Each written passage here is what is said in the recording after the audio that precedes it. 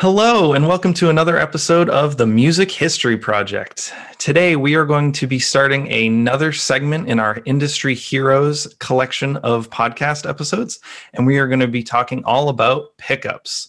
We will be hearing from Seymour Duncan and Bill Lawrence. Hello, and welcome to the Music History Project. We're your hosts. I'm Mike Mullins. Dan Del Fiorentino. And Ashley Allison. All of our content comes from the Oral History Program, which is sponsored by NAM, the National Association of Music Merchants. That collection is over 4,500 interviews and constantly growing. If you'd like to learn more about the program or view any interviews that aren't featured, visit namm.org/library.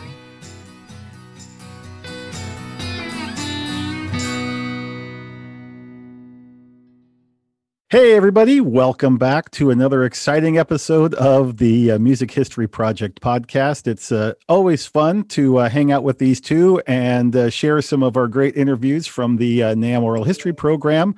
What's really extra fun is this series that we started several years ago, where we pick a couple of industry heroes and tie them together. This is a particularly fun one for us because what will we do without the great pickups in your electric guitars and basses? Now, this might sound a little strange for some people, like saxophone players, but what I like about it is it gives us an opportunity to really dive in and understand this whole segment that is very important to the music products industry, but also obviously if you're a guitarist, this is your bread and butter. So guitarists are going to love this, but I'm hoping that other instrumentalists and just listeners of music will come to appreciate the fine art of creating a pickup in your electric guitar or bass. That's the hope today. It's a really cool subject, too, because the pickup is something that you could argue really defines the tone of an electric guitar. And there's been so many made and so many different makers of pickups.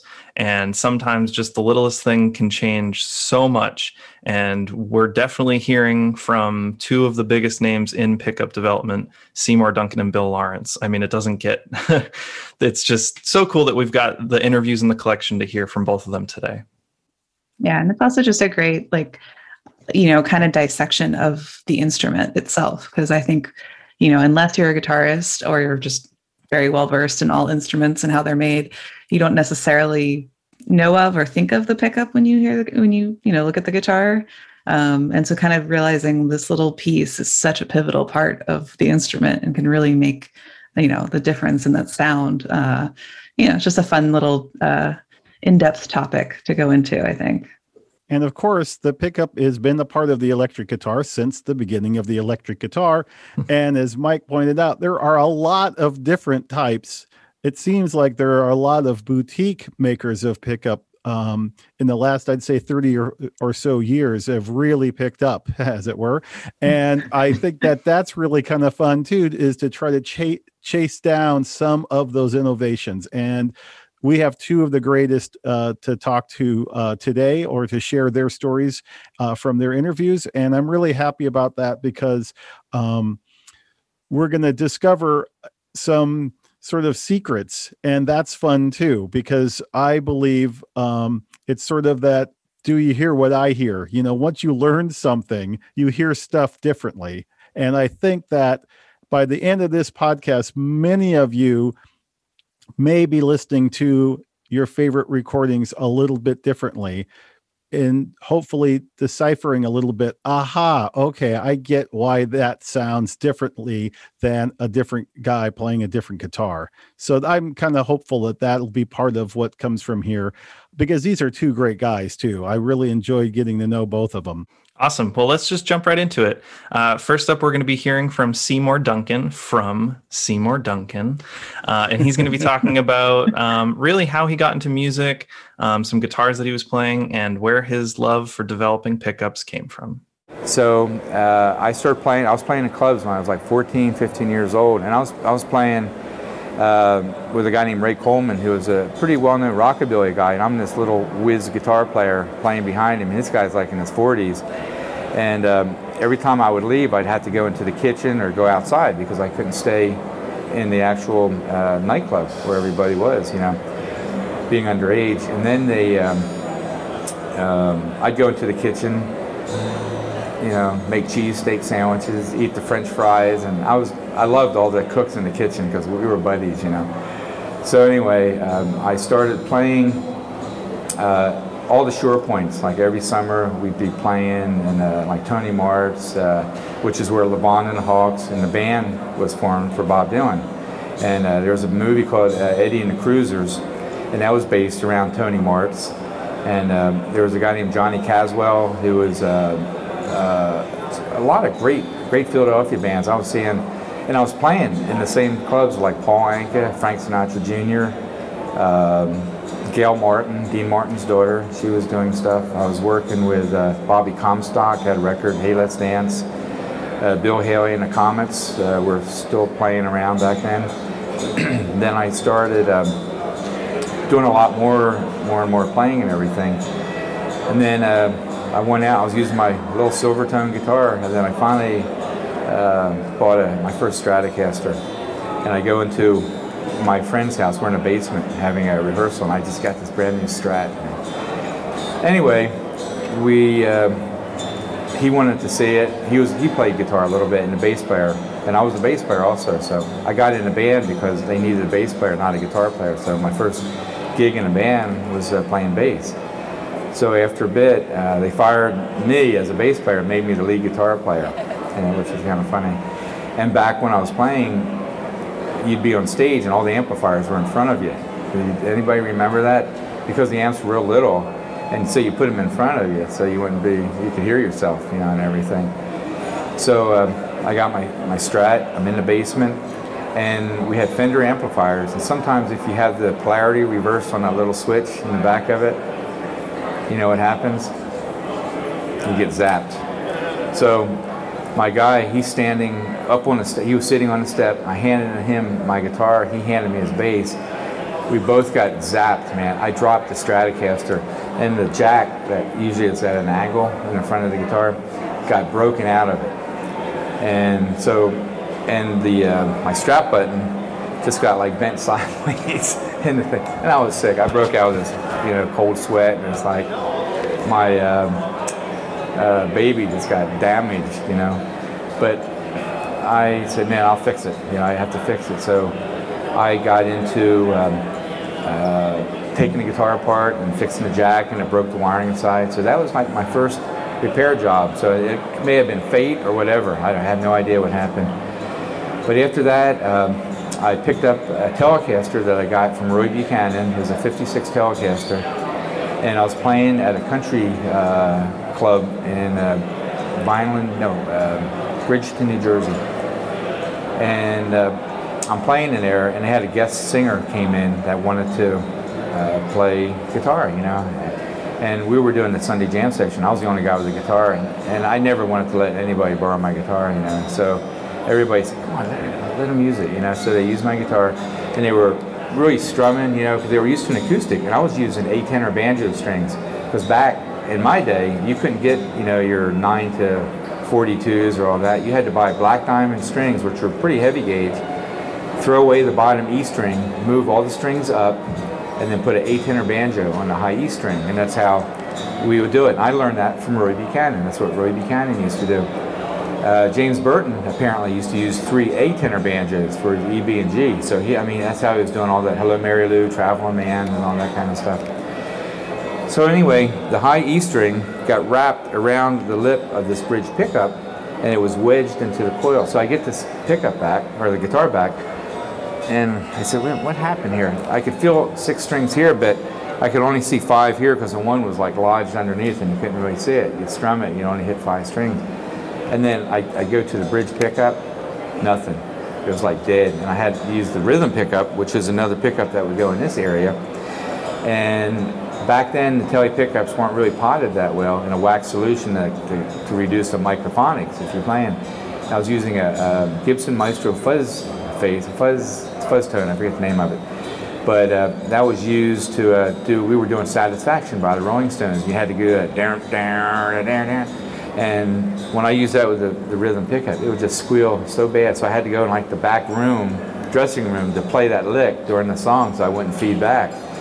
So that Monday, I'm in school, and I took my guitar all apart, and I'm in biology class dissecting a frog, and next to the frog was this like little thing with 2 wires sticking out of it, and it was my bridge pickup from the guitar, you know. So I'm like watching for the teacher. She would make a round, and I'd slip this pickup under the microscope, and then I would look and trying to see what was going on. I took the string off of it, and all the black wax was coming off of it.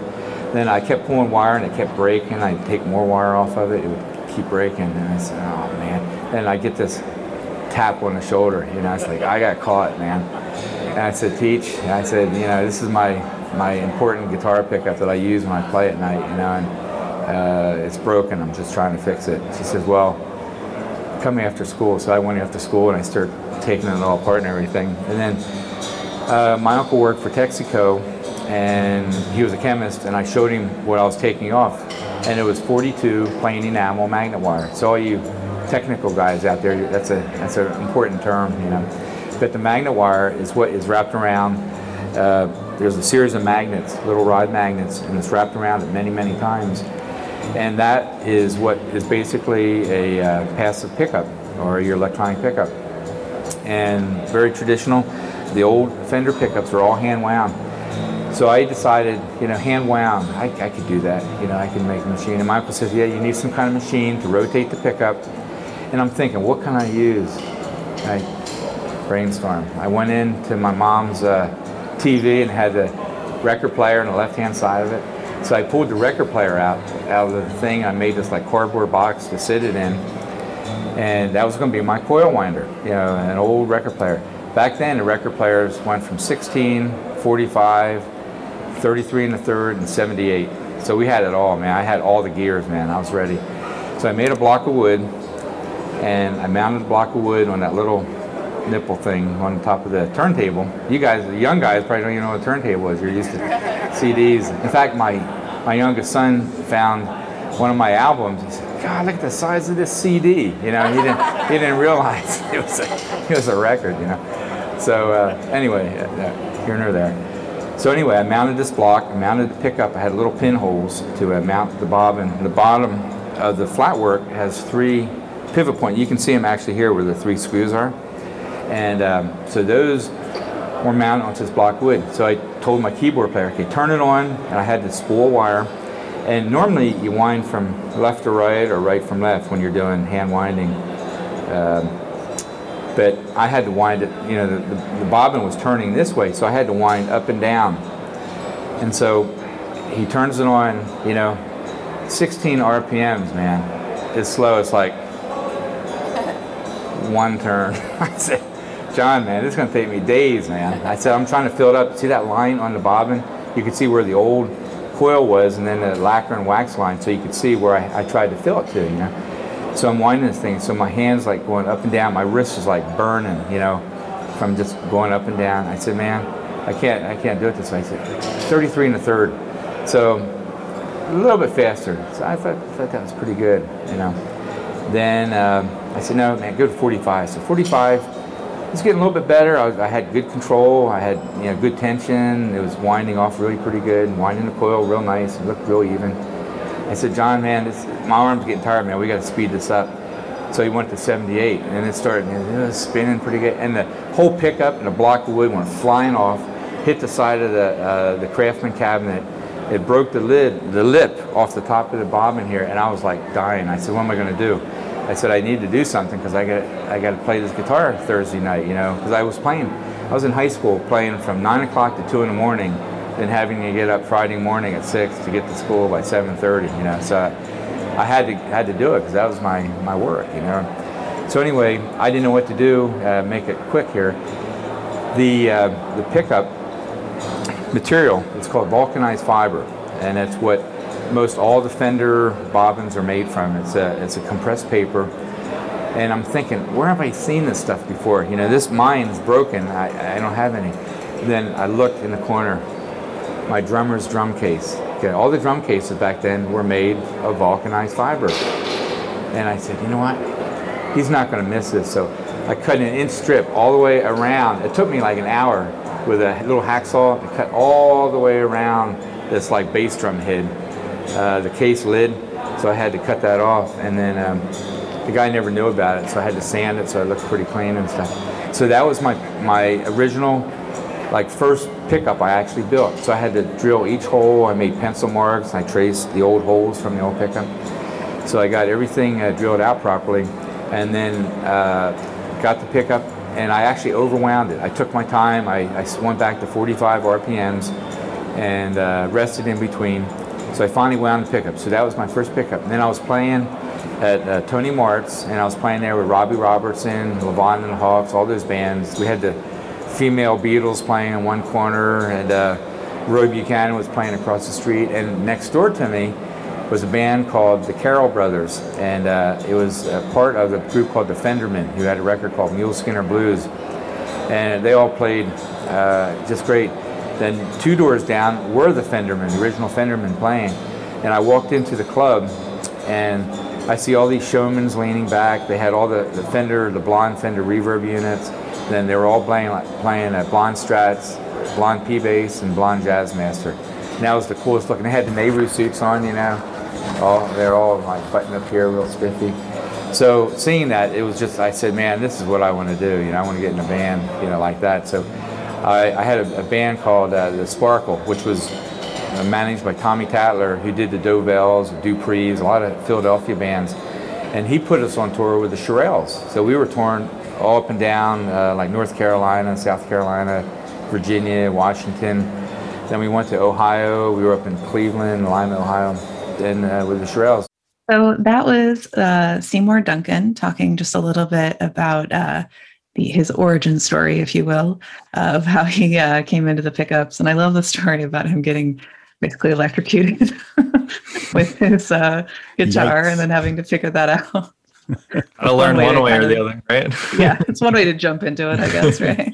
He has such a great personality. You know, we're so lucky in the music industry to hang out with him a couple of times a year at the NAMM shows. And he's always got his guitar. He's always sitting in on some jam somewhere, and always just so cordial and just, you know, wants to be a rock and roll guy. You know, I just love that. And so his story basically began his pickup company in Santa Barbara in 1976. And so we're going to kind of step back in time a little bit as we introduce Bill Lawrence, who comes from a completely different background and a completely different era. He was born in Germany in 1931 and started playing the jazz guitar to the point where I think he actually became an endorsee for the Framus guitar company in Germany. And while being an endorsee or endorser, he started mucking around a little bit with the pickup, saying, you know, I wonder if it can do this. I wonder if we can make it a little bit louder. I wonder if there's a way to get rid of some of the issues that we're having with this. So he started playing around, and interestingly enough, they hired him, and he said, oh, this is a nice gig. So he worked with them for a little bit. And then I think around 1968, I think, I'm not exactly sure, but around 1968 to about 72, he worked for the Gibson Company in Kalamazoo, Michigan. And I think that's really where his career started as far as his influence on what he was able to do with the pickup. And before long, he designed what is now known as the Super Humbucker, and helped with a lot of the electronics and the redesign for like the SG, the G3, the G1, the Ripper bass. He did a lot of interesting work for that company during that time. And this might be kind of a good time to talk a little bit about the humbucker, because it's going to be mentioned again by Bill, and then kind of throughout the rest of this podcast. And feel free, you guys, to chime in with your thoughts, but I'll say it the simple way is our very first interview we ever conducted for the oral history program was with the president of Gibson during this era in the 50s, named Ted McCarty. And Ted tells his great story during his interview that they were getting all kinds of feedback from musicians saying that these pickups that they had are just screaming. They would start kind of take off and there was no stopping them. And the feedback was horrible and the buzzing was very annoying and the electronics just needed to be improved. So he tells the story that he went to one of his engineers. It turned out to be Seth Lover.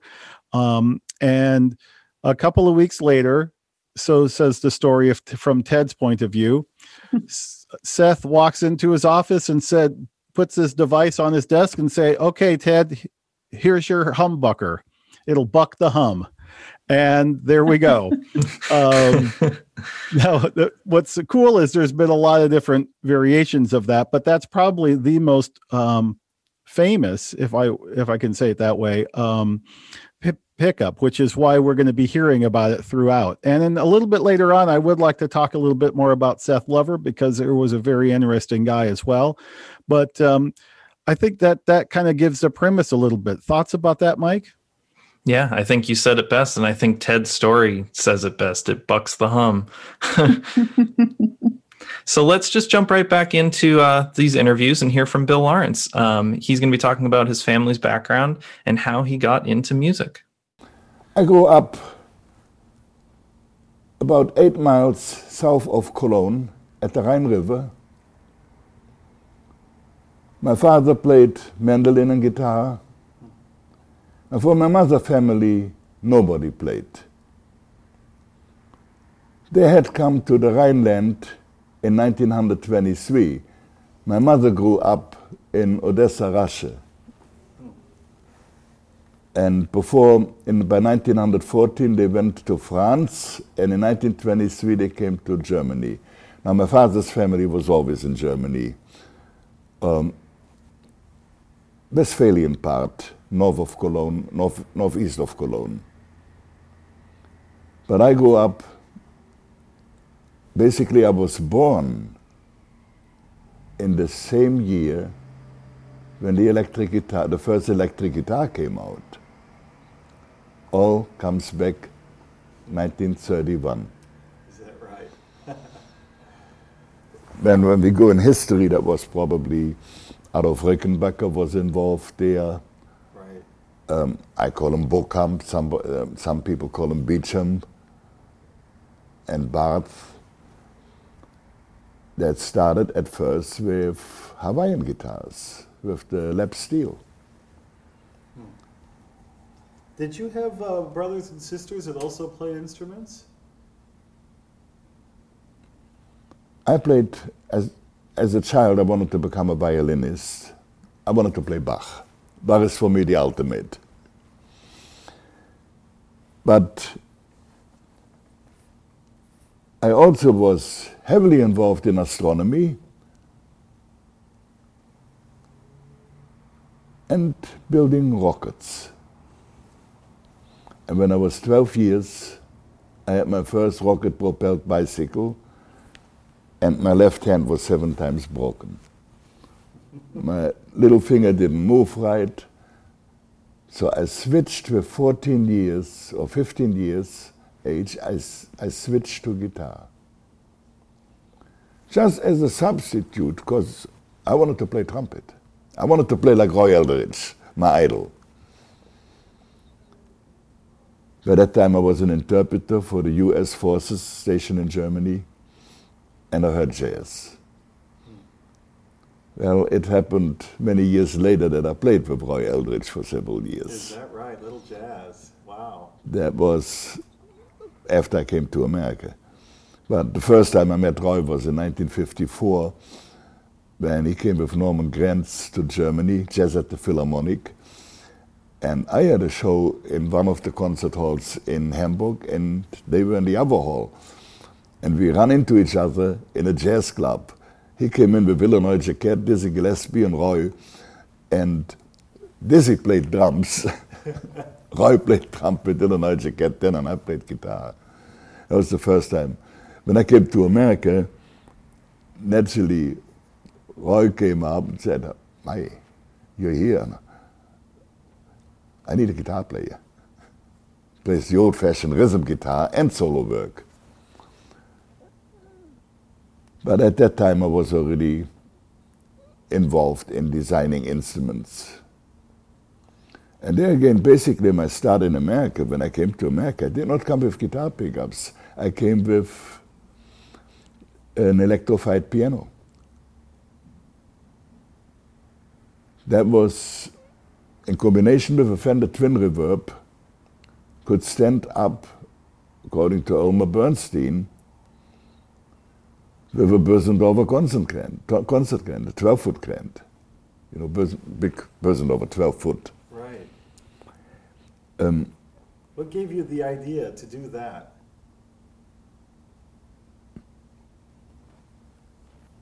It's almost impossible to record a concert grand with microphones. Because what you record is the reflection of the cover. Several microphones, they started with Dr. Schoeps, they used the Neumann condenser, they used AKG double condensers, etc., and still had problems with the magnetic design. You can, every string the string does can be put on tape, except much, much more than what the piano, what the soundboard can reproduce. Same with an acoustic guitar. So we have to filter the electric pickup, the magnetic pickup, and put a notch in the same way a soundboard would duplicate it. Mm-hmm.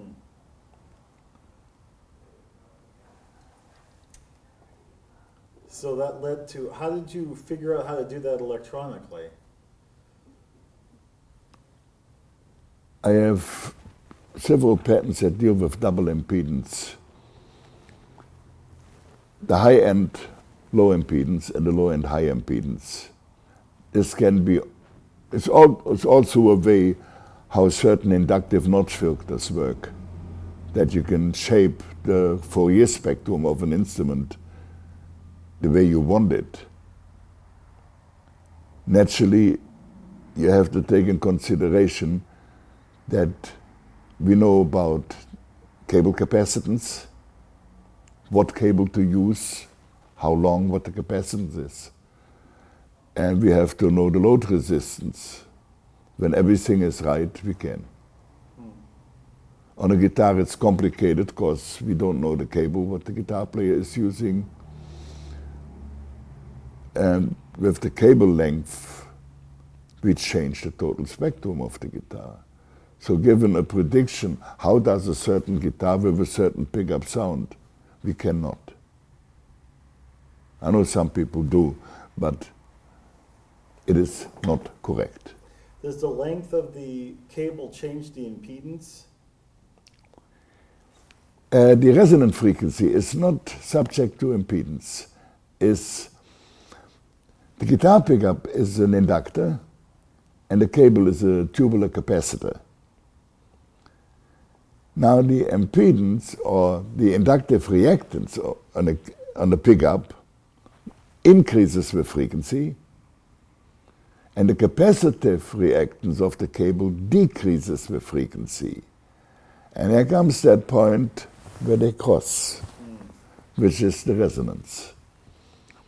And at the resonant frequency, it depends now if you go in series or in parallel. Either you have infinite resistance or you have zero resistance. Zero not quite possible because the inductor, the pickup, also has a resistance. So at that moment, at resonance, the resistance is equal to the impedance of the pickup. Interesting. Now without a cable, without a capacitor, there is no resonance.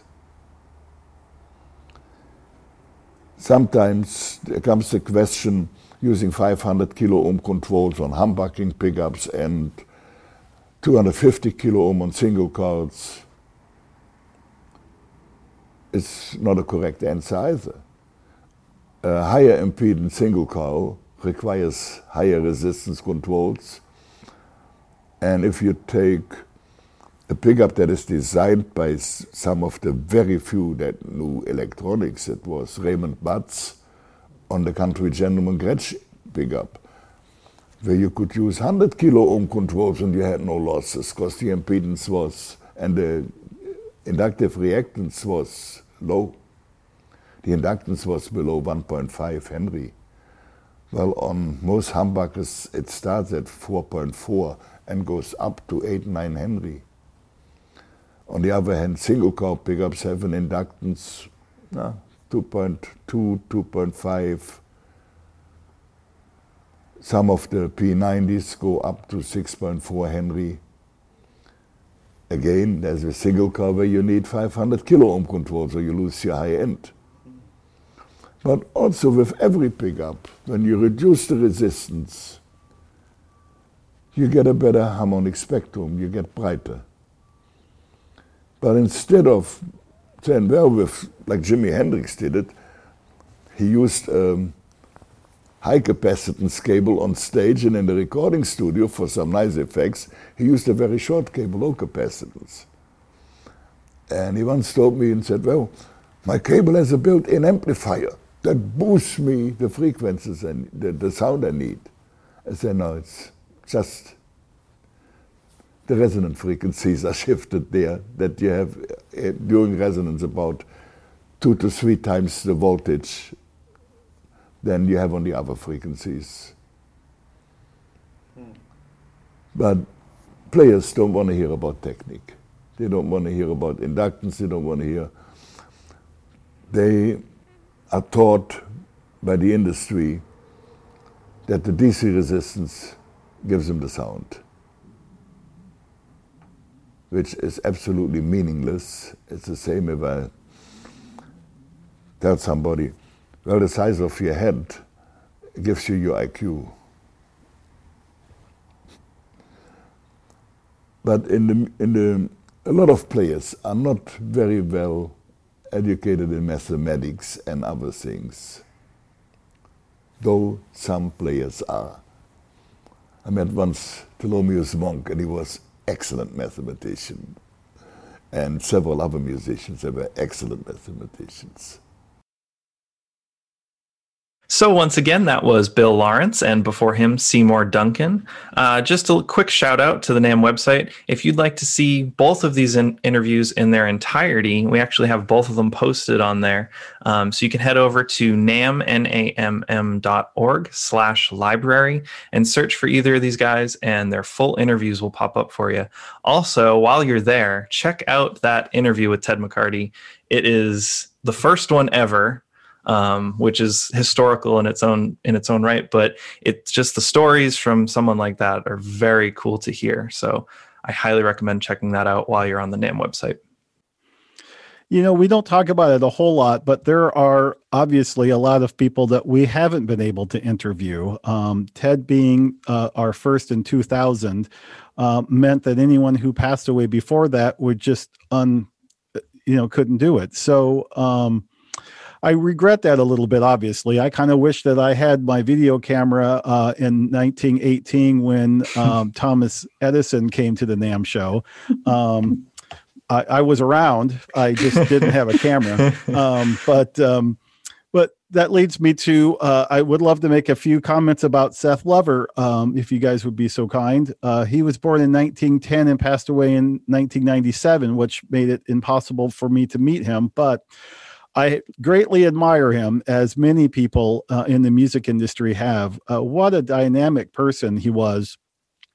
And interestingly enough, he had 2 careers sort of simultaneously his entire life. One with the U.S. Army. He first enlisted in the 1930s and then went back during World War II.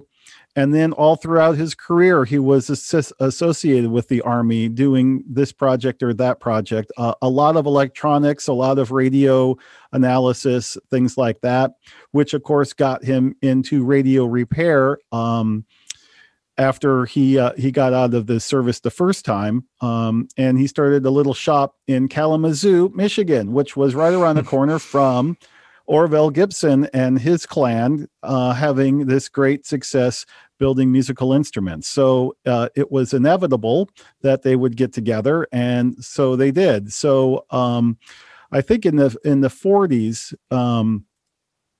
Seth already was working on electronics, but it wasn't really until 1955 and the humbucker that was applied most successfully to the Les Paul guitar that Seth really came into his own. And I think after that, he had his own workshop.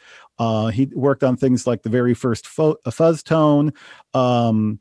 He just a very interesting guy with sort of that engineering mentality. You got a problem? Let's fix it. You want to do this? Okay, let's figure it out. And I think the uniqueness of that situation applied to his cleverness. He was sort of really the right person at the right time for the right job. And I think that's really kind of why so many people like Seymour and Bill and others really admire the man's work. Interestingly enough, in addition to all of the electronic stuff, there's also a fun little story about Seth Lover actually designing the Flying V. That's a famous guitar that Gibson introduced in the late 50s.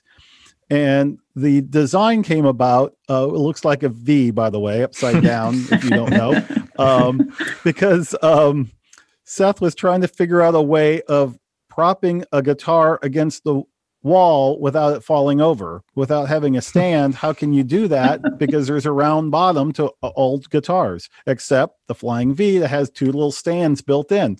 And that's how he designed it.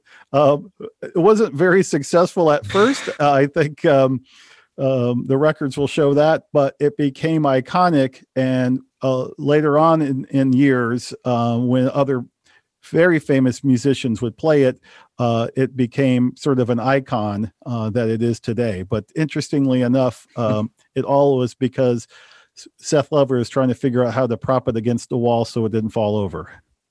There's your tidbit of the day. Makes you wonder if, should we do the square guitar? Should we do Yeah. what other shapes could we mess with here? I wonder, did he design a case for it at that time too? Because I think they're still trying to figure out how to get past that.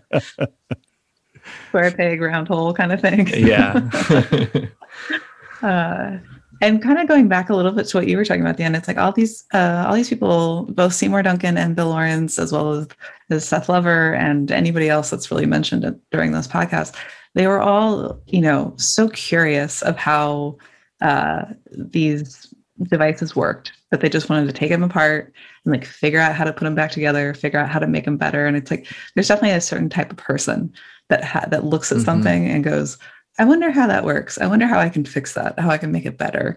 I don't necessarily have that gene, but I know several people that do. And I can picture them doing that too. So I think that's kind of a unique quality that they have of just that, interest and intrigue and wanting to kind of figure out how it all works out. So going back into our interviews, we're going to hear a little bit more from Seymour Duncan, kind of as his career developed and working in London for a while and meeting some fantastic musicians that he'll name drop, don't worry. And then kind of going over to California and to the Topanga Canyon area. And of course, we all know the kind of music in the 60s in the Topanga Canyon area. So we get to go and hear some stories about that. So here is a little bit more from Seymour Duncan's interview. In about 1972, Roy Buchanan was touring with his record, and he said, Seymour, man, you should be playing guitar. I said, well, I know. So he said, I'm going to England, and then, why don't you meet me over there? So it was during the summertime. I had left the TV station, I had gone to England, and met up with him and Wayne Bickerton at Polydor Records.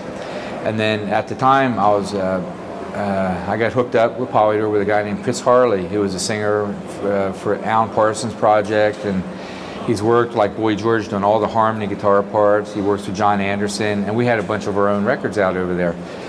And so I was doing, recording at night. Then during the day, I started working for the Fender Sound House, which was on Tottenham Court Road, and I was working with Ivor Arbiter, who was a U.S. or a Fender distributor for the U.S. Fender products.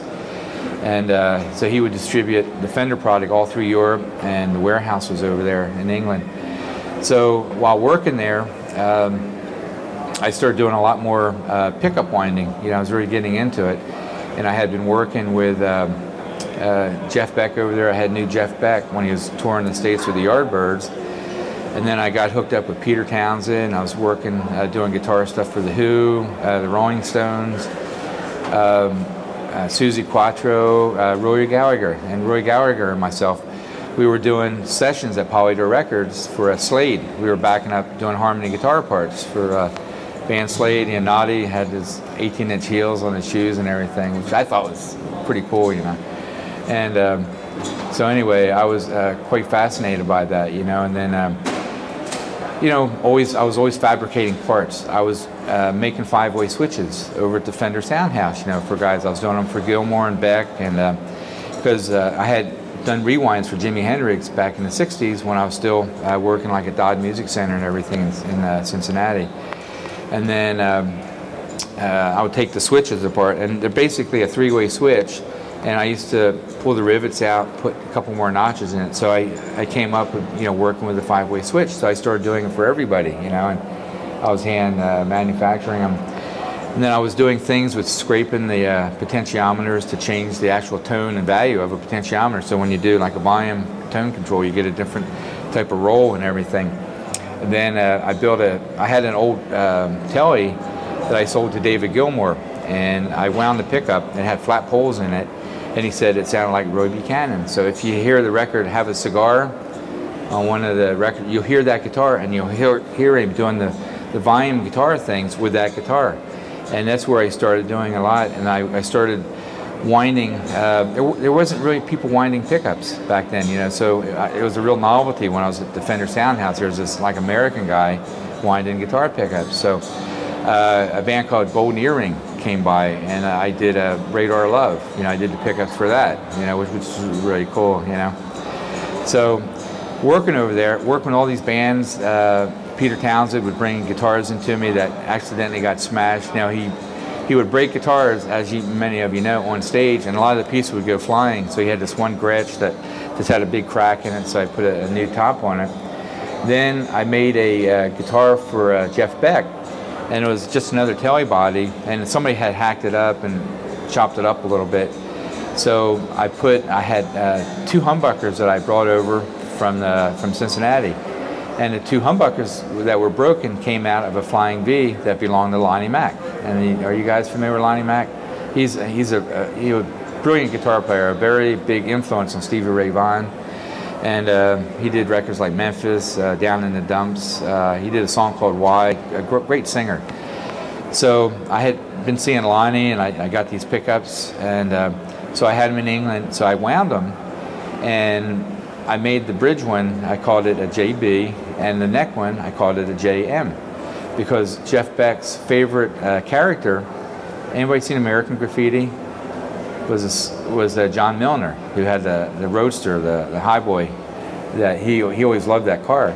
So when he would, I shouldn't be saying this, when he checks into a hotel, he always checks in as John Milner. This is one of his little secrets, So anyway, but because I didn't want to call it the JB, I respected Jeff, and I have never called the JB the Jeff Beck model.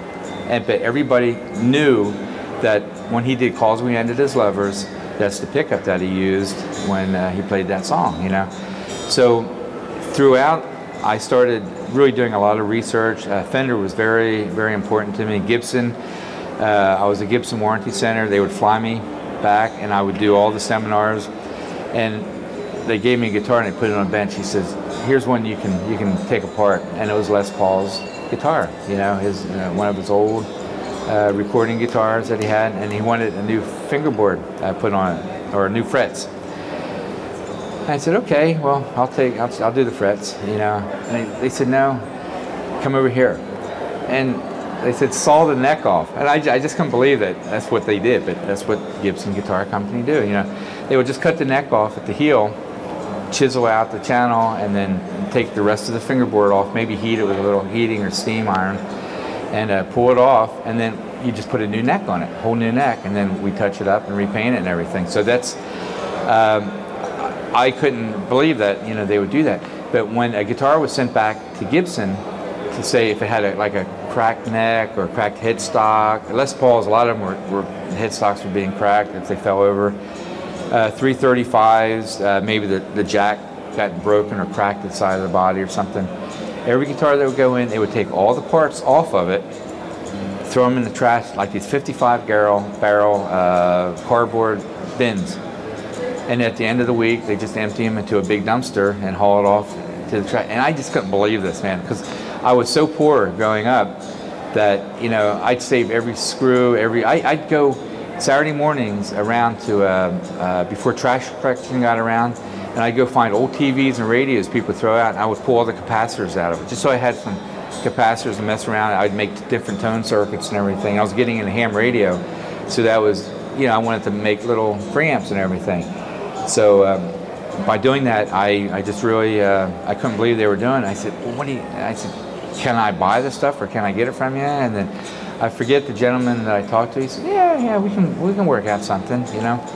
So they boxed up like 20 boxes for him, and I paid like $150, and I just had like all these harnesses and switches and screws. I mean, screws, gold screws are like, you know, you die for it, you know. And so I was getting tail pieces that were worn away, and so I had all these pickups, and a lot of pickups were broken. They may have gotten wet.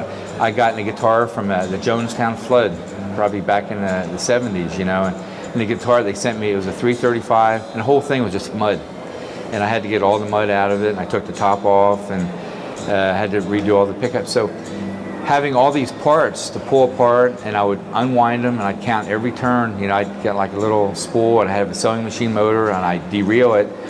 So every pickup I got that came in, and then when I started doing rewinds, I started getting all kind of oddball pickups, and I would take everything apart and I would measure it.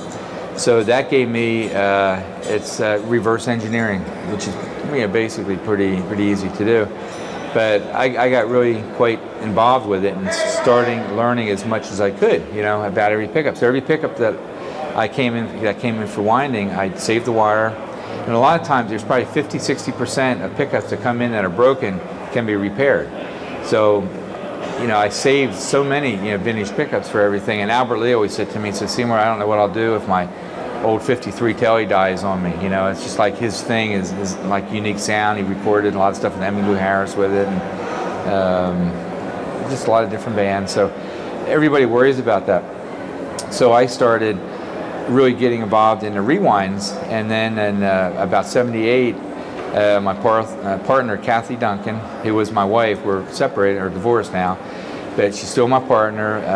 She would do the administration side of it, and then I would do all the winding and doing all the specs on all the pickups. And I just had a warehouse. I would live in a warehouse, and I just had drawings and things everywhere, you know, because it was very important to me. I kept drawings of all this stuff. And then over the years, I met Seth Lever, who invented the Gibson humbucking pickup, and he worked with Ted McCarty designing the Flying V, the Explorer Modern, and just worked on many different, you know, he did a lot of the amp circuits and everything, and he was a brilliant man.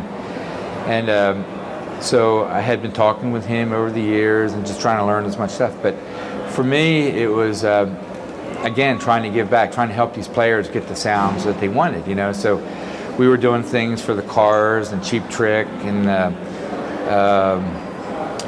you know, a lot of the 70, 80 bands, you know, Loverboy from Canada, all these bands, I was starting to do a lot of custom pickups for them. And they all had their own little taste of sounds that they wanted, you know, so they would try to tell me. And then my one big thing was when Billy Gibbons drove to Santa Barbara in a 34 Ford, man, all black, just beautiful, man. It's car, everybody's like following him down the street, you know. He's like the Pied Piper when he comes to Santa Barbara. And so I started, you know, I came back from England, and I landed in Topanga, California, and we were staying at Linda Ronstadt's house on Old Topanga Canyon Boulevard. And there, you know, we were working with Bob Margoloff, Malcolm Cecil. They were producing this Chris Harley, Chris Rainbow, and myself. And they were also doing Minnie Riperton. They did the Isley Brothers. A lot of the, they did Talking Book with Stevie Wonder with all that Moog stuff, and that's Bob Margoloff and Malcolm Cecil. So I started doing all the guitar stuff with them, and then I was working in Topanga. I was working in Woodland Hills at a place called J.B. Wilson Music, and this is kind of cool. There was another guy who would come in and hang out with a guy named Tim Gibson, who was giving guitar lessons there. And this young guy, he was a few years younger than me, and it was Tom Anderson. And Tom Anderson is Anderson Guitars, as we know it today. And Tom Anderson was working for Dave Schechter, and I was making parts for Wayne Charvel. So it was like Wayne Charvel, Dave Schechter, and they were like the first parts accessory companies that really started. And I was doing rewinds for Schechter, and all of a sudden we all sort of branched off. Charvel started doing all his, bodies and necks and everything, and he was doing pickguards. I was making all the brass saddles, doing the rewinds for Schechter, making stuff for Dave. And then Tom Anderson was working at Schechter, and he started making bodies and everything. So we all branched off. So I started Seymour Duncan, it was basically research, and I was just doing rewinds. And then in '78, I said, man, we need to make a humbucker mold. So I sourced out where Gibson had theirs made, because I figured theirs was the best place to go, because I knew what guitar bobbins were all about. Nookie Edwards, how you doing, sir, back there? And so for me, it was a fun time trying to learn as much as I could, and didn't really have an education in guitar building, but just watching things and how things were set up. And then I really, really got into manufacturing, making every kind. My first pickups, I would trace it and I would cut it out with a bandsaw, and then I would drill each hole out one at a time. And all my first Strat and Telly pickups and the P-Bass and Jazz Bass were all made by hand. And I had a machine where I would punch out all the pole pieces. So I started developing a lot of machines that made it a lot quicker to manufacture. So as I went on, I just started designing more pickups and more pickups, and I'm up to like 790 different models. I mean, it's ridiculous, and I feel so bad for my music dealers, because, basically I can make everything I want.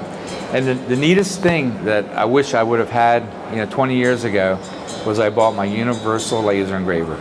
And that thing, for me, now I can do like a 13-pole pickup for somebody, and it would take me a good couple hours to draw it, and then to fabricate it, to punch out the holes, to put the radiuses on it, and then to make sure all the holes are lined up, and if I got one wrong, and I have to remake it again. So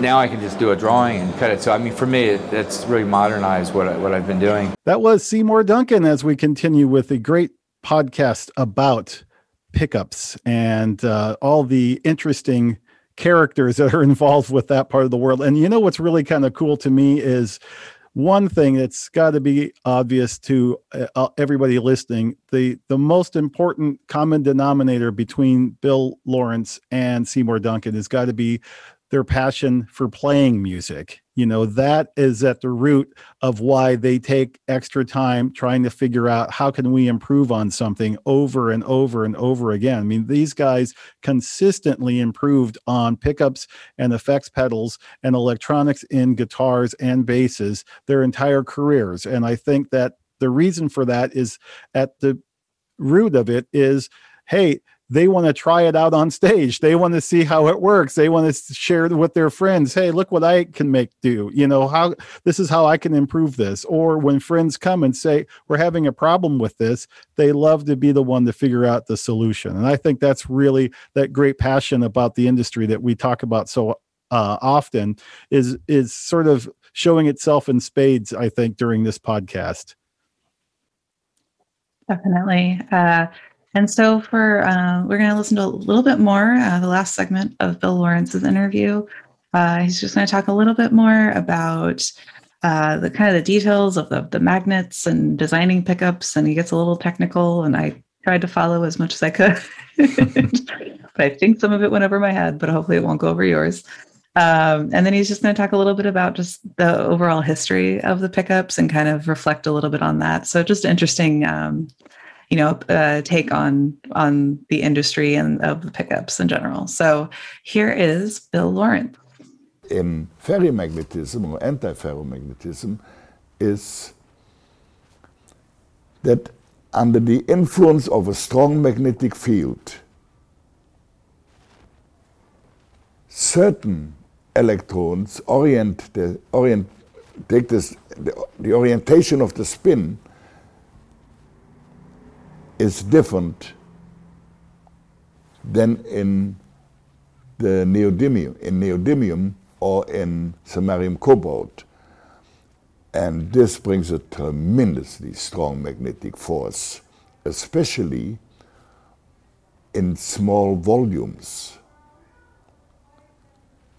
For instance, an magnet is rated with a BR of 12,400 Gauss and an Earth state number of 640, which is called the HC. Well, we don't operate that way. To operate the magnet perfect would be on a permeance coefficient of 18. That is B over H. Then the magnet would have about 10,000 Gauss Nico and a coercive force of 555.55 infinite, if you ever get that precise. But somewhere close to between 17.5 and 18.5 is where we get the maximum results. In reality, we don't. Because we would need a magnet that is way too big, way too heavy. But comparing the function of an magnet versus a samarium cobalt,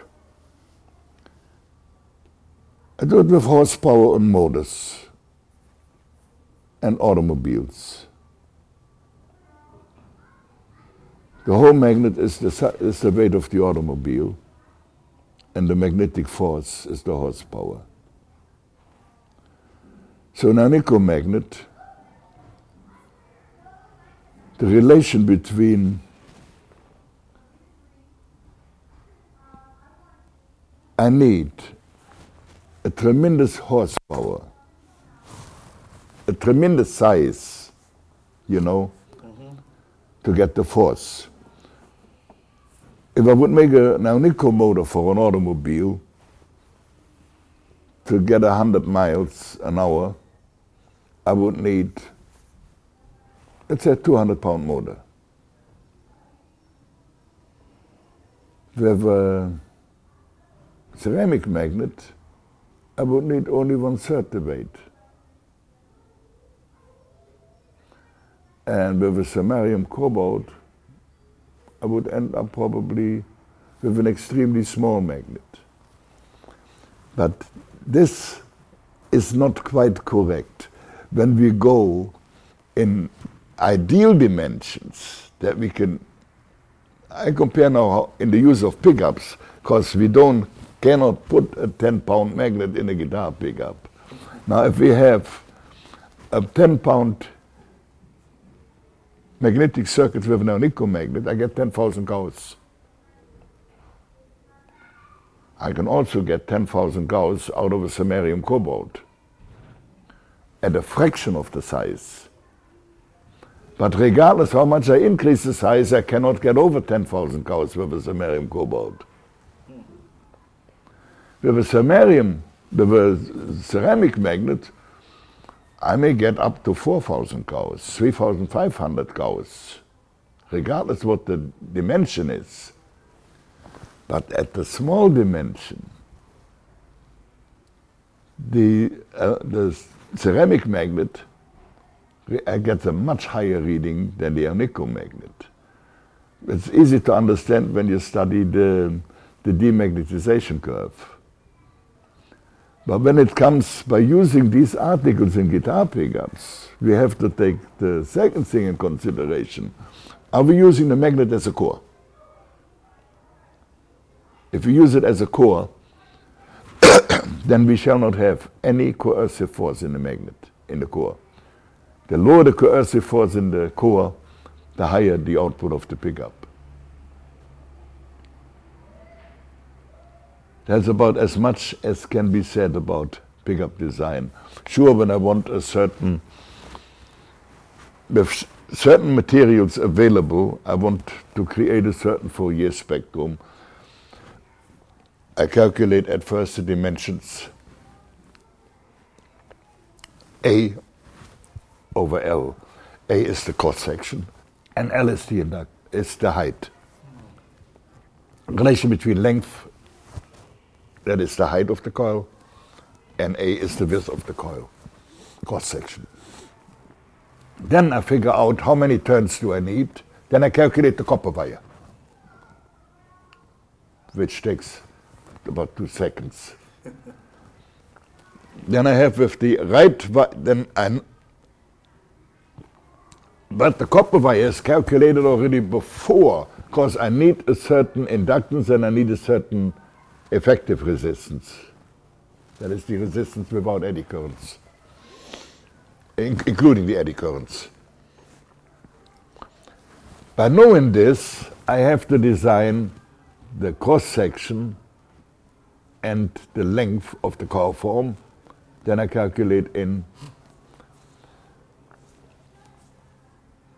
how many turns goes in this cross section. It's common practice to use the same bobbin, put more turns of thinner wire on. That's nonsense. We have to change. When we use thinner wire, we have to use the cross section and the length of the coil form. And that can be mathematically achieved to get the maximum voltage out of a pickup. And don't forget, in the old days, when Leo Fender started, the pickup had only one purpose: to generate a voltage with the vibrating string according to the frequency response. We got the vintage tone because we used an 8-foot cable with a capacitance of 200 picofarad. Ideal. Small amps at low volume. There we had the sound on record, the microphone right away in the speaker. And to recreate this on stage is not possible. Not with the equipment that we use today. Neumann and his crew started in 1935 with experiment with low impedance systems. Somewhere in 1947, a major from the US Air Force brought a tape recorder with a Neumann mic to America. They started a company called Ampex. Ampex. Not the amplifier company, Ampex. Made tape recorders and tape tests. By 1949, the whole American industry was recording with magnetic tape, and the extended frequency response, and they called it high fidelity. By 1952-3, the whole world was on low impedance. Except the guitar industry today is still on high impedance. A lot of things with Les Paul I disagree, but one thing we agree on. We should have gone low impedance in 1948, because his trick recordings he did on low impedance. And there you hear guitar sounds, not only on records, you could hear these sounds on stage. But we cannot convert anymore the industry to go with millions of guitars out high impedance and millions of amplifiers go to low impedance. Gibson started in 1965 with the Les Paul recording and low impedance guitar. There the problem was the amp wasn't good. So you had to use a low impedance amp with, or you could switch them to high impedance by using the cheapest transformer money could buy. And even with a good transformer, it wouldn't have done much better, because the amps didn't bring more. The speakers, they went 5,000–6,000 hertz maximum. Now in the 50s, we used the old D130 JBL that had a beautiful frequency response, where you got the ring of the sweet highs out of a guitar, what you couldn't get anymore later. The more the power came, volume and sound quality don't mix. Unless you use a small amp, excellent speaker systems, and mic it with enough wattage to provide the sound generation with hundreds of speakers in a big room. But at the same moment the speaker gets a certain volume, our ear cannot define anymore the frequencies. Hermann Helmholtz predicted this in the mid-1800s. They're talking today about who invented the humbucking pickup.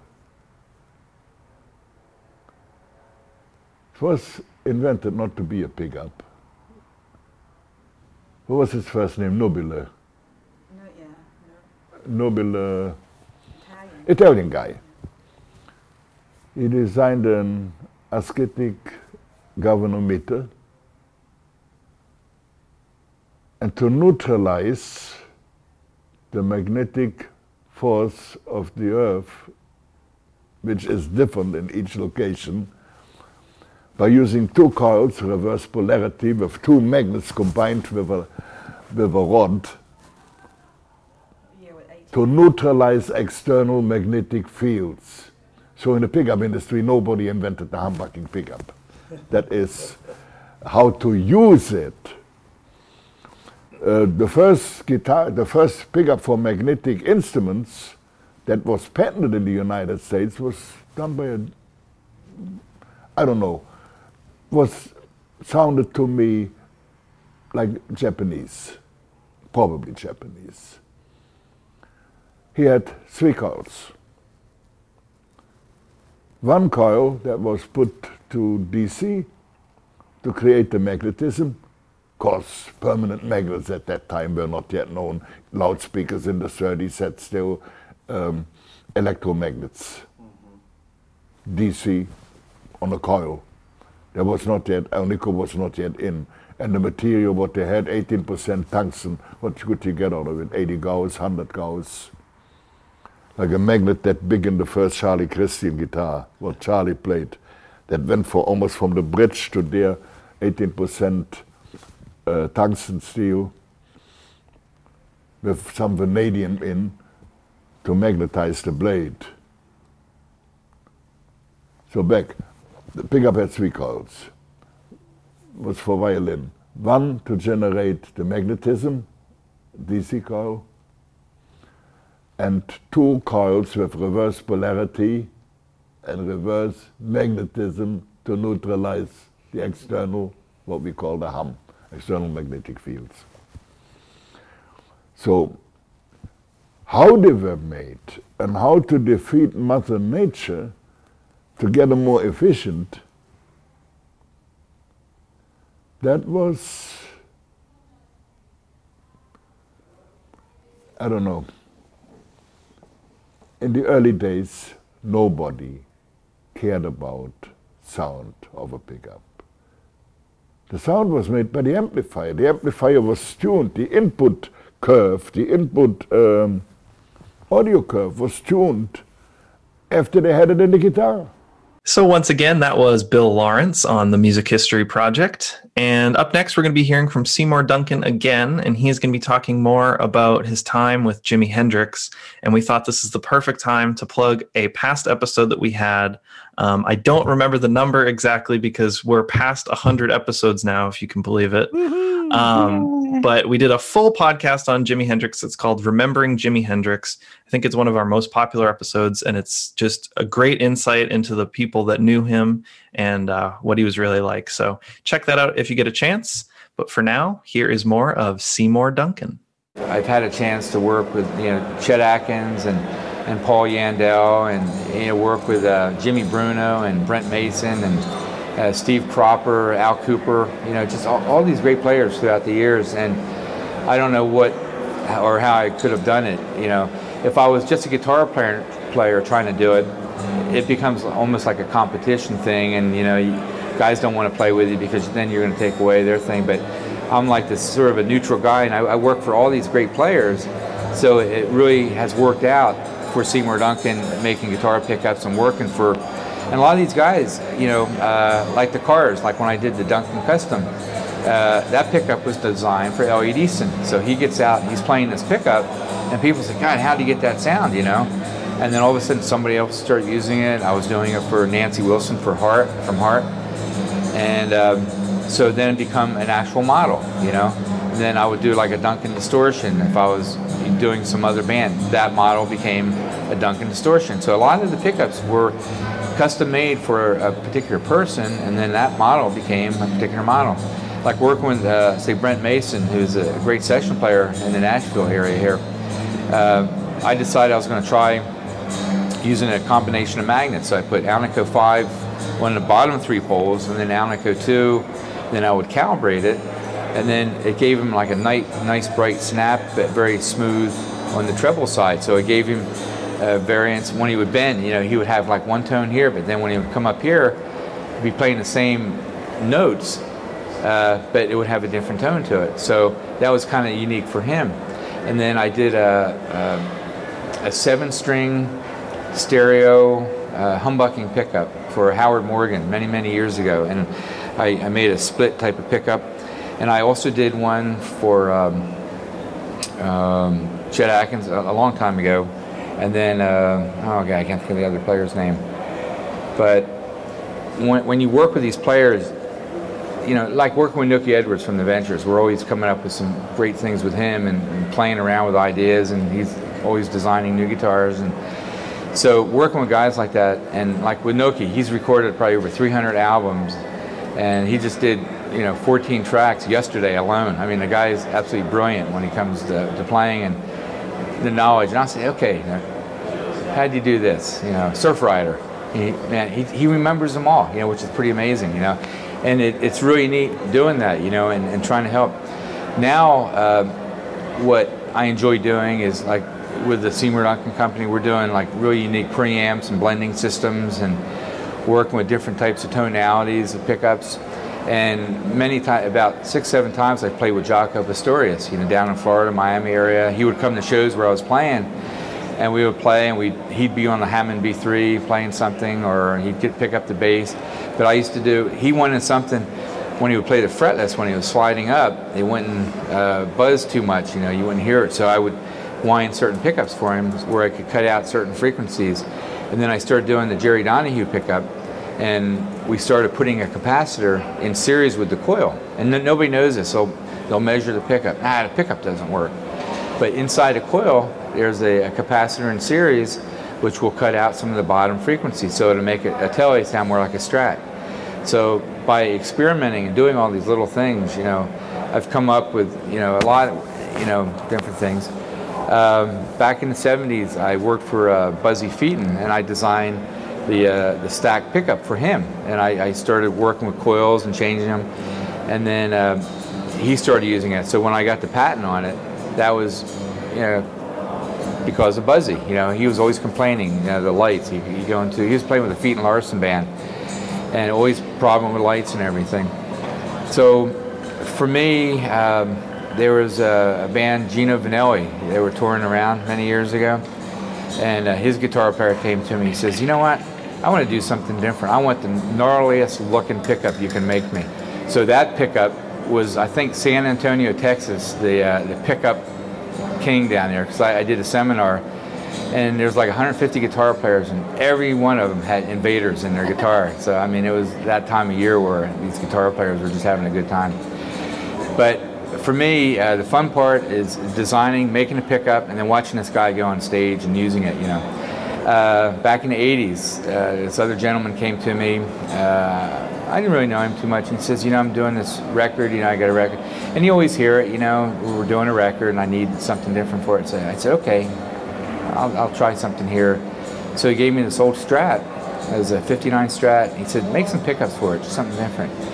And so this guy recorded it, and it was Maniac by Michael Sembello, and he was using Flashdance. So when you hear the unique guitar solo, that was these 2 new pickups that I had designed for him. They were a version of a stack pickup, and I reversed some of the polarities on the pole pieces, and he got a real unique mid-tone out of it, which was really cool, and he did great with the record, so he was very happy. But what was really nice about him is he came up to see me, and he gave me the Strat, So I thought that was just great. So I still have his old Strat, And back, I guess one of my big influences, was Jimi Hendrix, Eric Clapton, and Jeff Beck. So having a chance back in Cincinnati, I had worked with Roger Mayer, and I did a bunch of rewinds, and Jimmy stuck him in his guitar when he was playing. He was playing with a Soft Machine. Remember that band?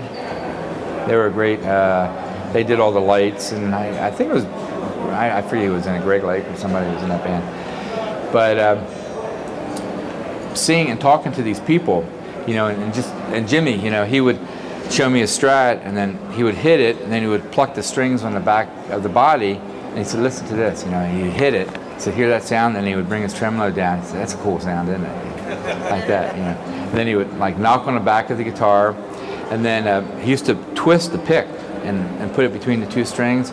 Then he'd bend it. These strings would be quiet, but he would bring the tremolo down, and he would do this real quiet thing. Then he would pull the pickup, and then it would like really pop loud, and then he would growl it, and he would do one of his dive bombs. So we were in the back room just doing that stuff. I mean, he was showing me all this stuff.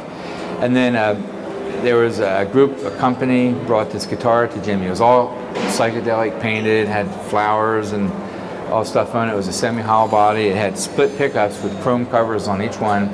Had push buttons to activate the pickups.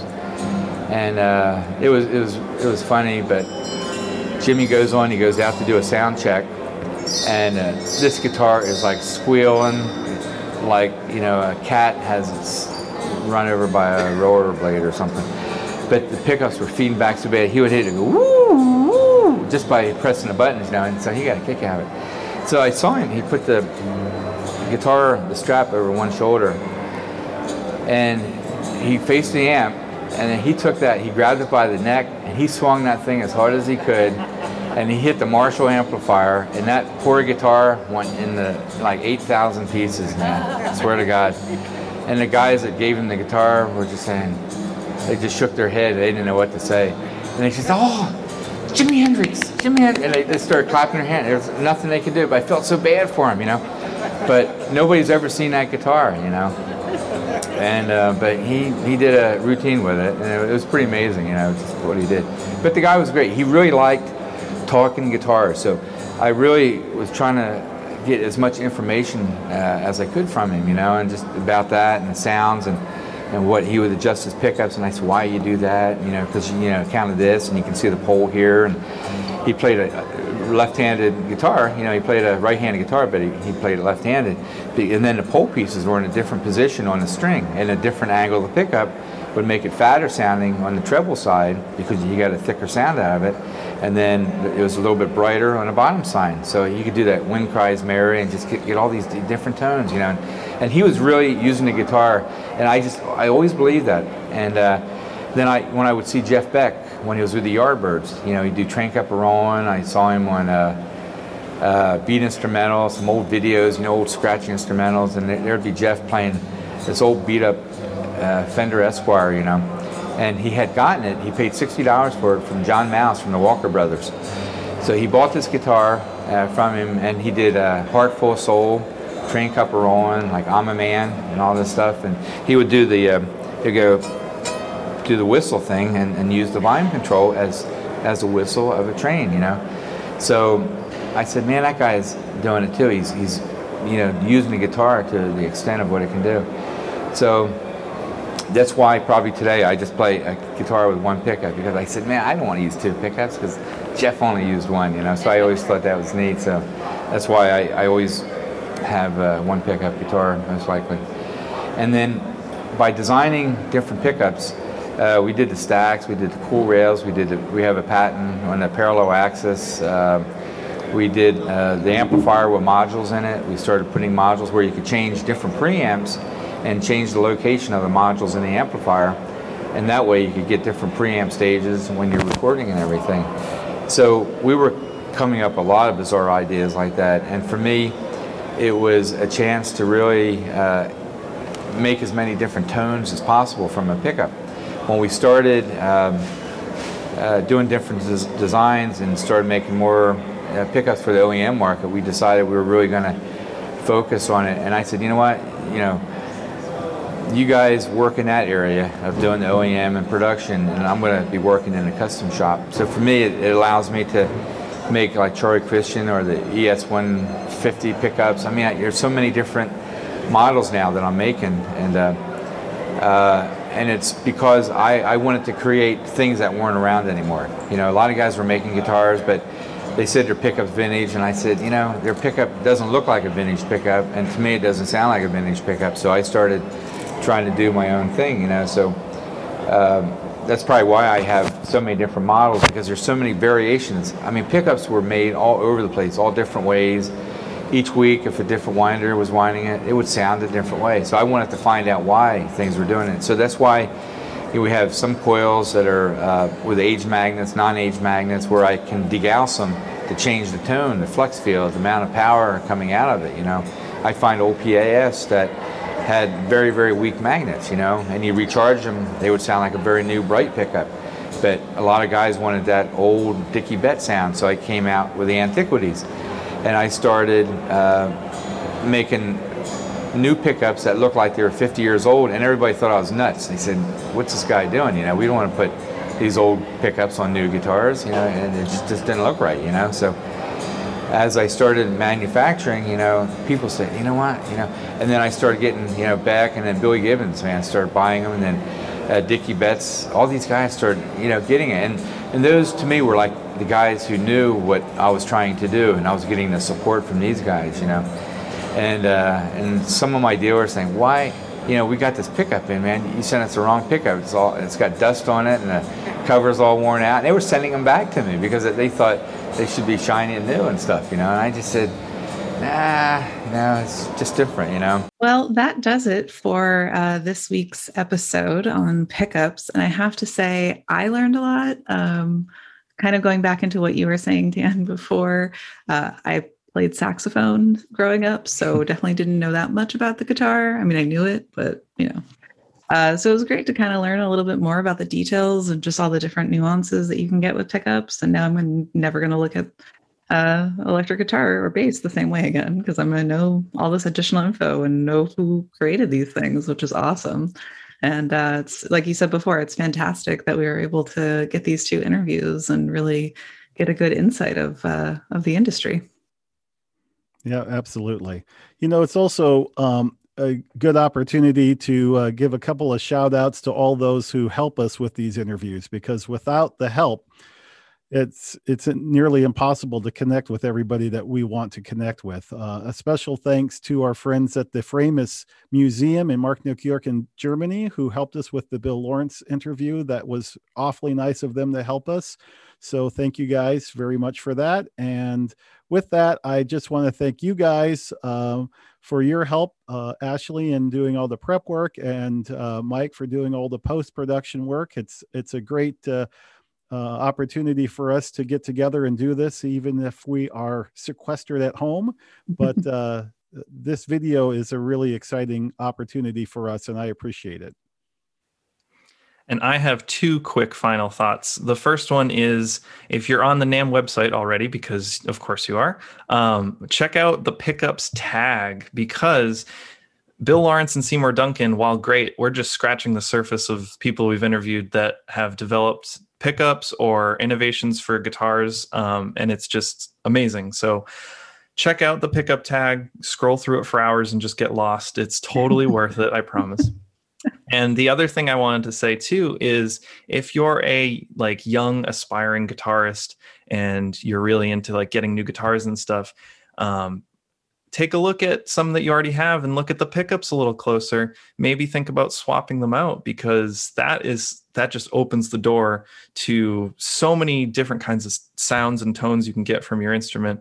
And it gets very addicting very fast. So I'm sorry if I just, started something, but swapping out pickups is something that guitarists will do forever, and it's a lot of fun. So thank you everyone for listening. We've enjoyed this very much, and we hope you have as well. Tune in 2 weeks for our next episode. And until then, bye-bye. Bye-bye. Bye. Thank you for listening to the Music History Project. This has been Mike Mullins, Dan Del Fiorentino, and Ashley Allison. If you like what you heard today, please subscribe on iTunes and leave us some feedback. If you have recommendations for future episodes, just shoot us an email at library@nam.org.